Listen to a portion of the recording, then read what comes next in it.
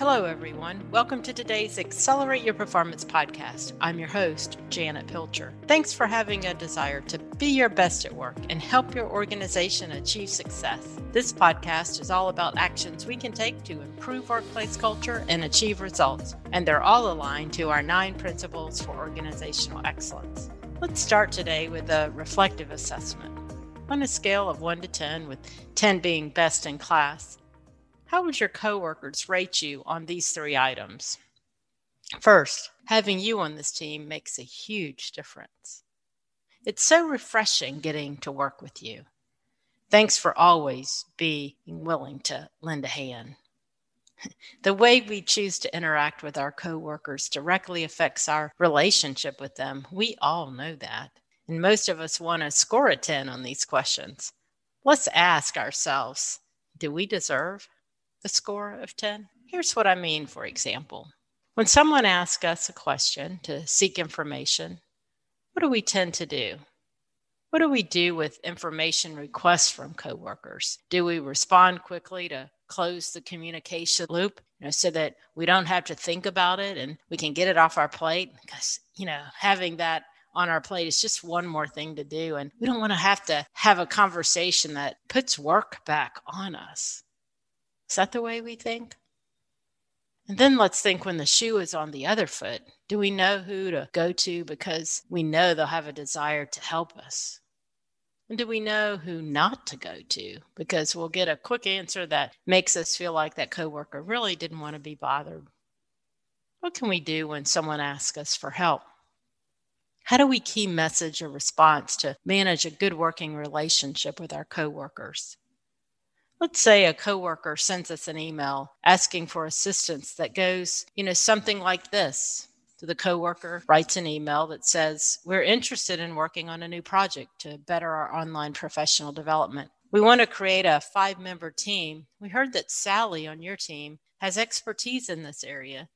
Do you know about the type of skills she has that she could bring to the table?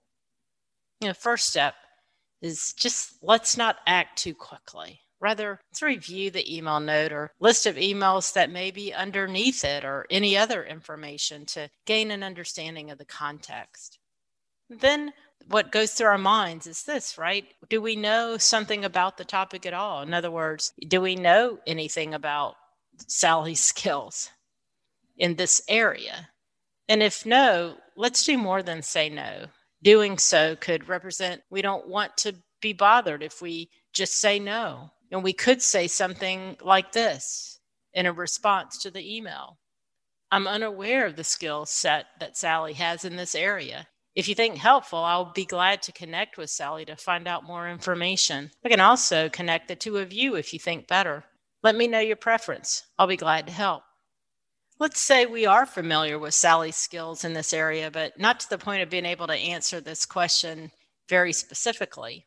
So we want to identify the context surrounding the question and do a little research to see if we can help contribute to solving the problem or getting the information that's needed.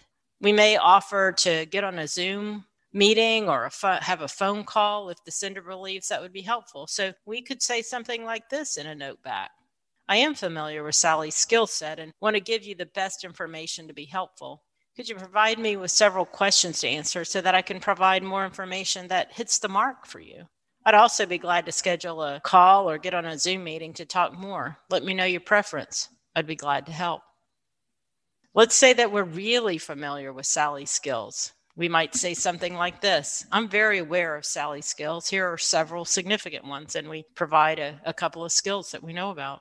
I want to make sure I'm being helpful to you and offering the best information to support Sally as well. Could you provide me with additional direction to do so?